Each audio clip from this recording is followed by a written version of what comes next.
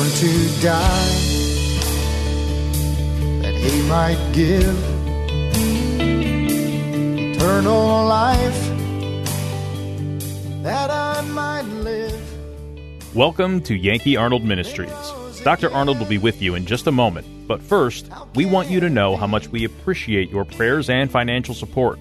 You may help this radio ministry by donating online at yankeearnold.com or by mail at Yankee Arnold Ministries, 7028 West Waters Avenue, Suite 316, Tampa, Florida, 33634. Again, that's 7028 West Waters Avenue, Suite 316, Tampa, Florida, 33634. Feel free to send Dr. Arnold your questions or comments to Yankee at yankeearnold.com, and he will respond as quickly as possible. Now, here is Dr. Arnold with today's message. My soul that night.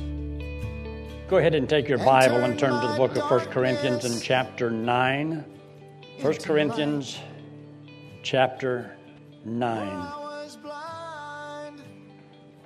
1 Corinthians chapter 9, and look there in verse 13. Verse 13.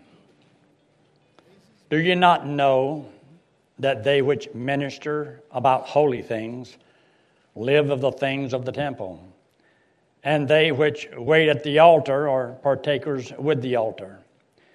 Even so hath the Lord ordained that they which preach the gospel should live of the gospel.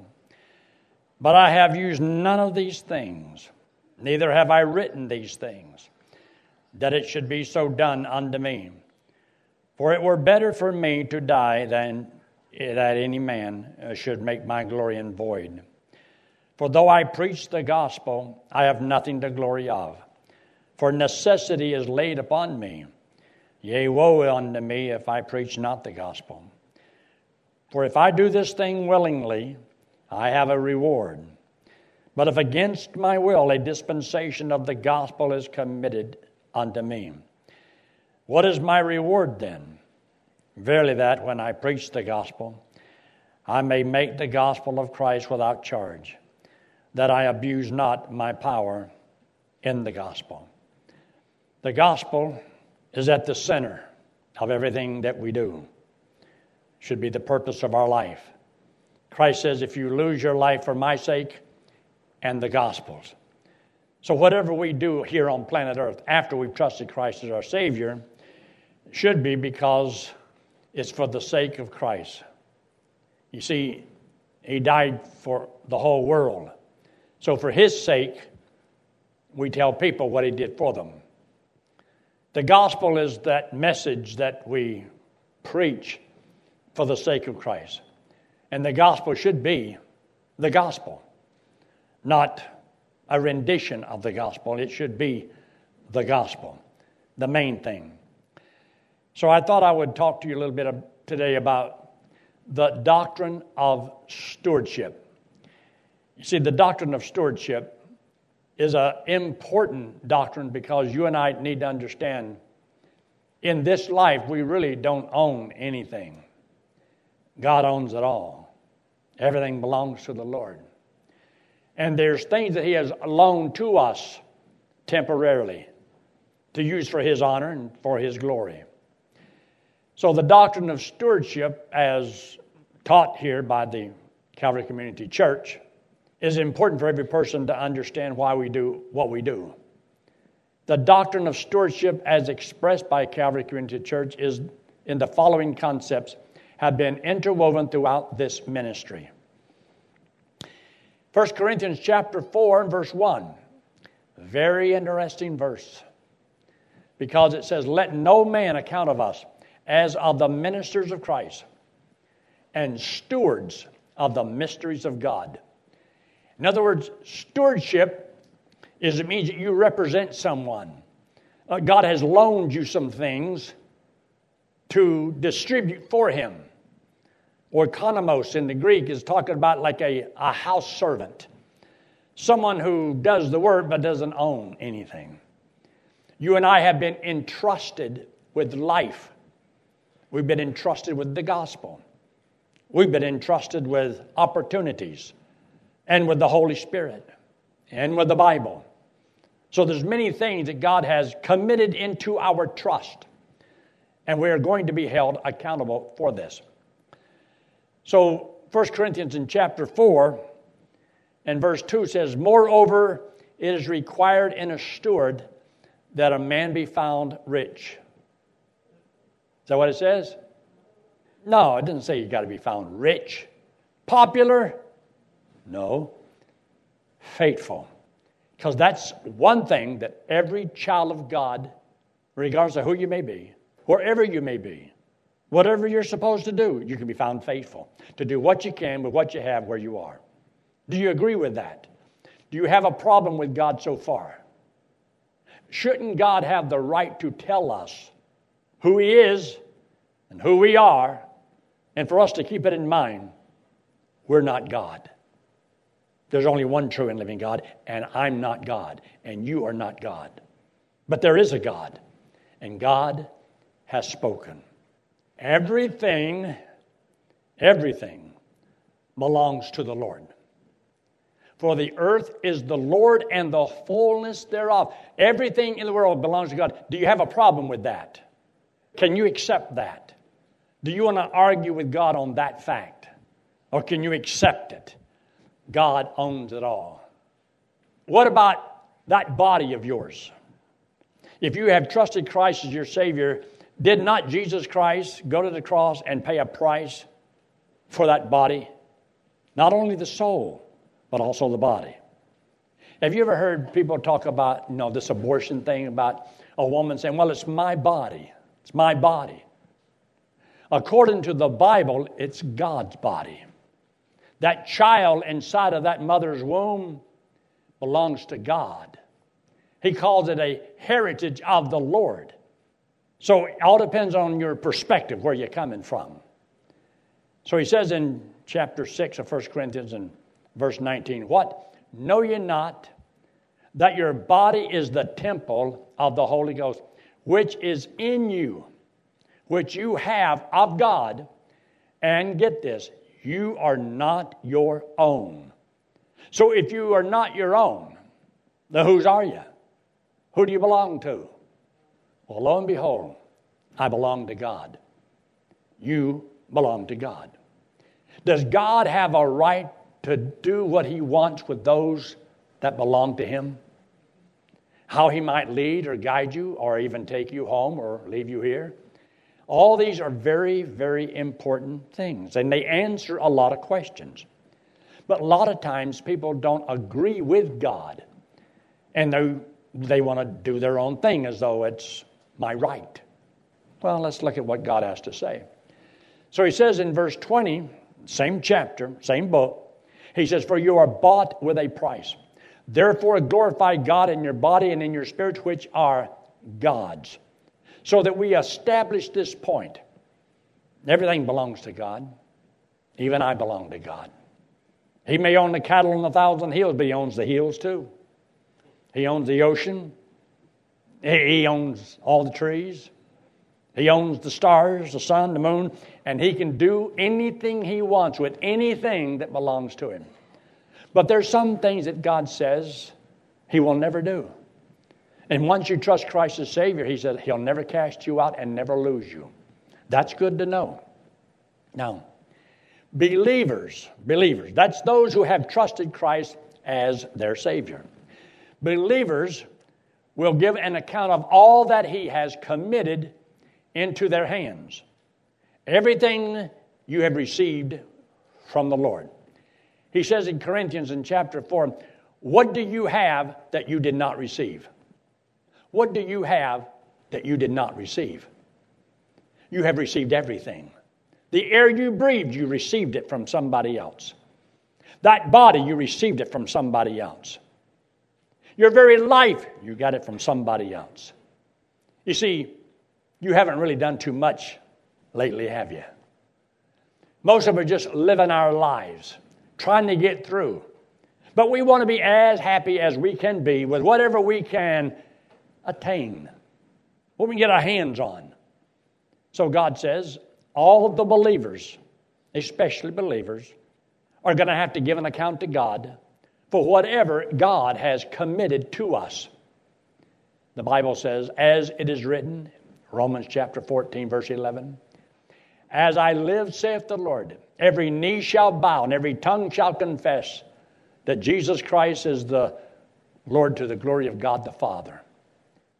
Every knee, every person. And then the very next verse in Romans chapter 14 and verse 12 when he says, so then every one of us must give an account unto God. So that means that if we have to give an account to God, then God must know everything that we're doing with whatever He has committed to us. So that also means that every decision I make, I got to give an account. Everything that I do must give an account. Everything I think must give an account. We're going to have to give an account to God. And every knee shall bow. And every tongue will confess that He is the Lord, to the glory of God the Father. So the day will come when we are going to have to face the God of creation. There's an Old Testament verse that says, prepare to meet thy God. Life is a time of preparation. We're preparing to meet our Creator. Now, I will not meet Him as my Creator. I will meet Him as my Father. If you have not trusted Christ as Savior, you'll meet Him as the Creator of the heavens and the earth, as the Judge of all the earth. That day will come and we will give an account. We will be judged based on what God has committed to us. God knows what He has given to you. He knows every talent and abilities, your possessions, your wealth, your skills, everything about you. And God says you're going to have to account to Him. Did you use whatever God gave you for His honor, for His glory, to glorify the Lord? Do you have anything by which you have used to draw people to the Lord? Does your home, does it belong to God? Even the car you drive, that's the Lord's car. That's the Lord's. That's the Lord's. That's the Lord's. That's the Lord's. I'm the Lord's. And everything that I have belongs to Him. If you believe that, and you live that way, and you do it honoring Him, you'd be surprised how God may richly bless. Now He says in the book of Luke, for unto whomsoever much is given, much is required. The more God has blessed you with, the more you are responsible for. The less that you have, the less you are responsible for. Now, something God has given to us equally. We often say that all men are created equal. But as far as people go, not everybody's equal. We have equal responsibility to God to love the Lord and to live the way God wants us to. But you may not always have the equal in possessions or wealth. And so, therefore, give an account unto God for what He has done. In 1 Corinthians chapter 3 and verse 8, and every man shall receive his own reward according to his own labor. Salvation, going to heaven, is always free. Rewards are what God is going to give to you and I when we get to heaven. So therefore, every individual will be rewarded according to what you have done, the work you have done. If that is true, the work you do is very important. And the reason or the motive of why you do what you do is equally important. So therefore, life is not just a humdrum, boring life. Every day and every moment can be exciting. When you realize I'm living for a purpose. And it doesn't matter what all the rest of the people in the world do. What is the will of God for me? Therefore, it is important for a child of God to study the Word of God so that you can know the will of God. And God knows what you could have known. He knows what you do know. He knows what could have happened if you had done something else. All the possibilities. He knows it all. He makes a statement for the lost man. Death and hell delivered up the dead which were in them, and they were judged, every man according to their works. You see, all the believers are going to be rewarded according to what they've done. All the unbelievers are going to be judged according to their works, not to determine their destination. They're already standing at the great white throne judgment, and it's to determine the amount of punishment they receive in hell for the light they had, the opportunities that they had, for all the evidence that God left all over the world that there is a God. And so people can either believe the evidence, and that's why he says the heavens declare the handiwork of God. You know there's a God by simply seeing the heavens. Look into the mirror and you can know there's a God. Man did not create that. When I consider all of the various animals and how all of the animals, they live and they die, but in that process, they have young'uns. There's always a male and a female, and they can have young'uns. And evolution did that. You got to be nuts to think that just happened. Where's all their reasoning gone? And so God says, I left evidence. Remember this, all we like sheep have gone astray, and every man has turned to his own way. After you trusted Christ as your Savior, don't you think there's still that desire to go your own way? To live your life however you want, without believing that you have been committed and trusted, and you're going to have to give an account. And nobody does it for anybody else. It's an individual thing. So it's very, very important. A Christian will lose the assets, abilities, and positions that he does not use for God. In other words, one of the worst things that can ever happen, it's the last line on your screen, is to be placed on a shelf and not used by God. You'd be surprised at the people that God has blessed with various talents and abilities, but they use it for the world and not for God. And how much could have been done for the cause of the gospel and for reaching people that people don't use it for the Lord. And it's amazing that if you don't use it, you can lose it, because God can take these things away. Or God may take you and put you on a shelf, and you'll live, and you'll go through the motions. But you'll feel like your whole life is a waste, like you're not accomplishing anything. The years are rolling by, and you're no closer to the Lord. You're accomplishing nothing, but you play the game. But nothing's real to you.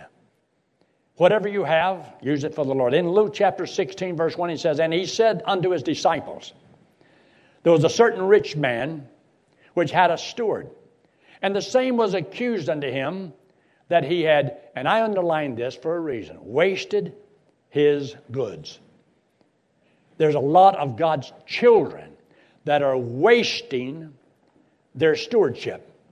They're ruining their life because not using what God gave you for His honor and for His glory. Isn't it a shame? Stop and think. That God founded the church. I didn't found this church.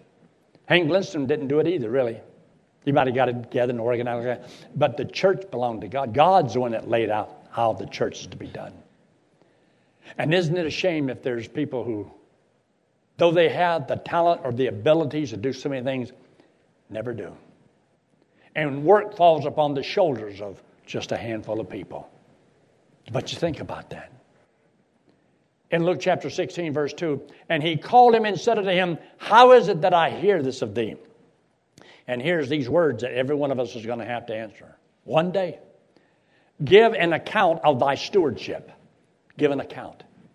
As we just looked at in the book of Romans in chapter 14, where it says, every man shall give an account of himself to God, not to each other, but there's a personal God, and you're supposed to know this God. You see, you may come to church but not know God. You may read the Bible and not know God. You know about God. You may know there is a God, but you don't know God. You see, to know God is to have eternal life. To know God is to be His child. To know God is He's your Father. I mean, when you know God. So I thought I'd just write that little line, the shame have been placed on the shelf. When God takes away your opportunities, and next thing you know, I can't do this, I can't do that, and you'll be saying, I can't. You can't do anything. Why? Because you've either lost the desire, you lost the skills, you lost the talents, you lost your abilities, you can lose your treasures, you can lose everything because if you haven't used it for the Lord, and you're not going to use it for the Lord, what a terrible thing to be taken home ahead of time or to be placed on a shelf and not used. That's what Paul was talking about in 1 Corinthians in chapter 9 when he was committed to the gospel. Even if he says, I don't want to do it, a dispensation of the gospel, still committed, I'm still responsible. And he says, though all run in a race, he says, you're running for the prize. He says in chapter 9 and verse 27, when he talks about concerning being a castaway, though I have worked and I labored, the last thing he said I want to do is be a castaway, not losing salvation, but set on the shelf and not used because I didn't run the race according to the rules. Because when you want to win, you have to run according to the rules. Striving for the mastery. You want to accomplish something with your life. You reap what you sow. So many people, and I get these emails every day, they're on the YouTube, questions concerning messages that I preach, and they're all over the place, and there's no time that I can put to it, and you can't answer all of them. But people that are suffering consequences because of decisions they made years ago. Because, see, the law of the harvest generally is, you reap what you sow and you reap later and you reap sometimes more. It gets worse. But Galatians chapter 6 and verse 7. Be not deceived, God is not mocked. For whatsoever man soweth, that shall he also reap. Remember, you sow bitterness, you're going to reap bitterness. You sow jealousy, you reap that. You sow hatred, you reap that. Whatever you sow, you're going to reap. But a man who sows joy will reap joy. And it won't matter what other people say or do, because joy is a fruit of the Spirit that comes from within, not from without. And it doesn't matter sometimes about even your health conditions. And you may have to go through all kinds of things physically. But you'll know that body that you have, with all of its weaknesses and the sicknesses and the cancer and all the, you name it, that body belongs to God.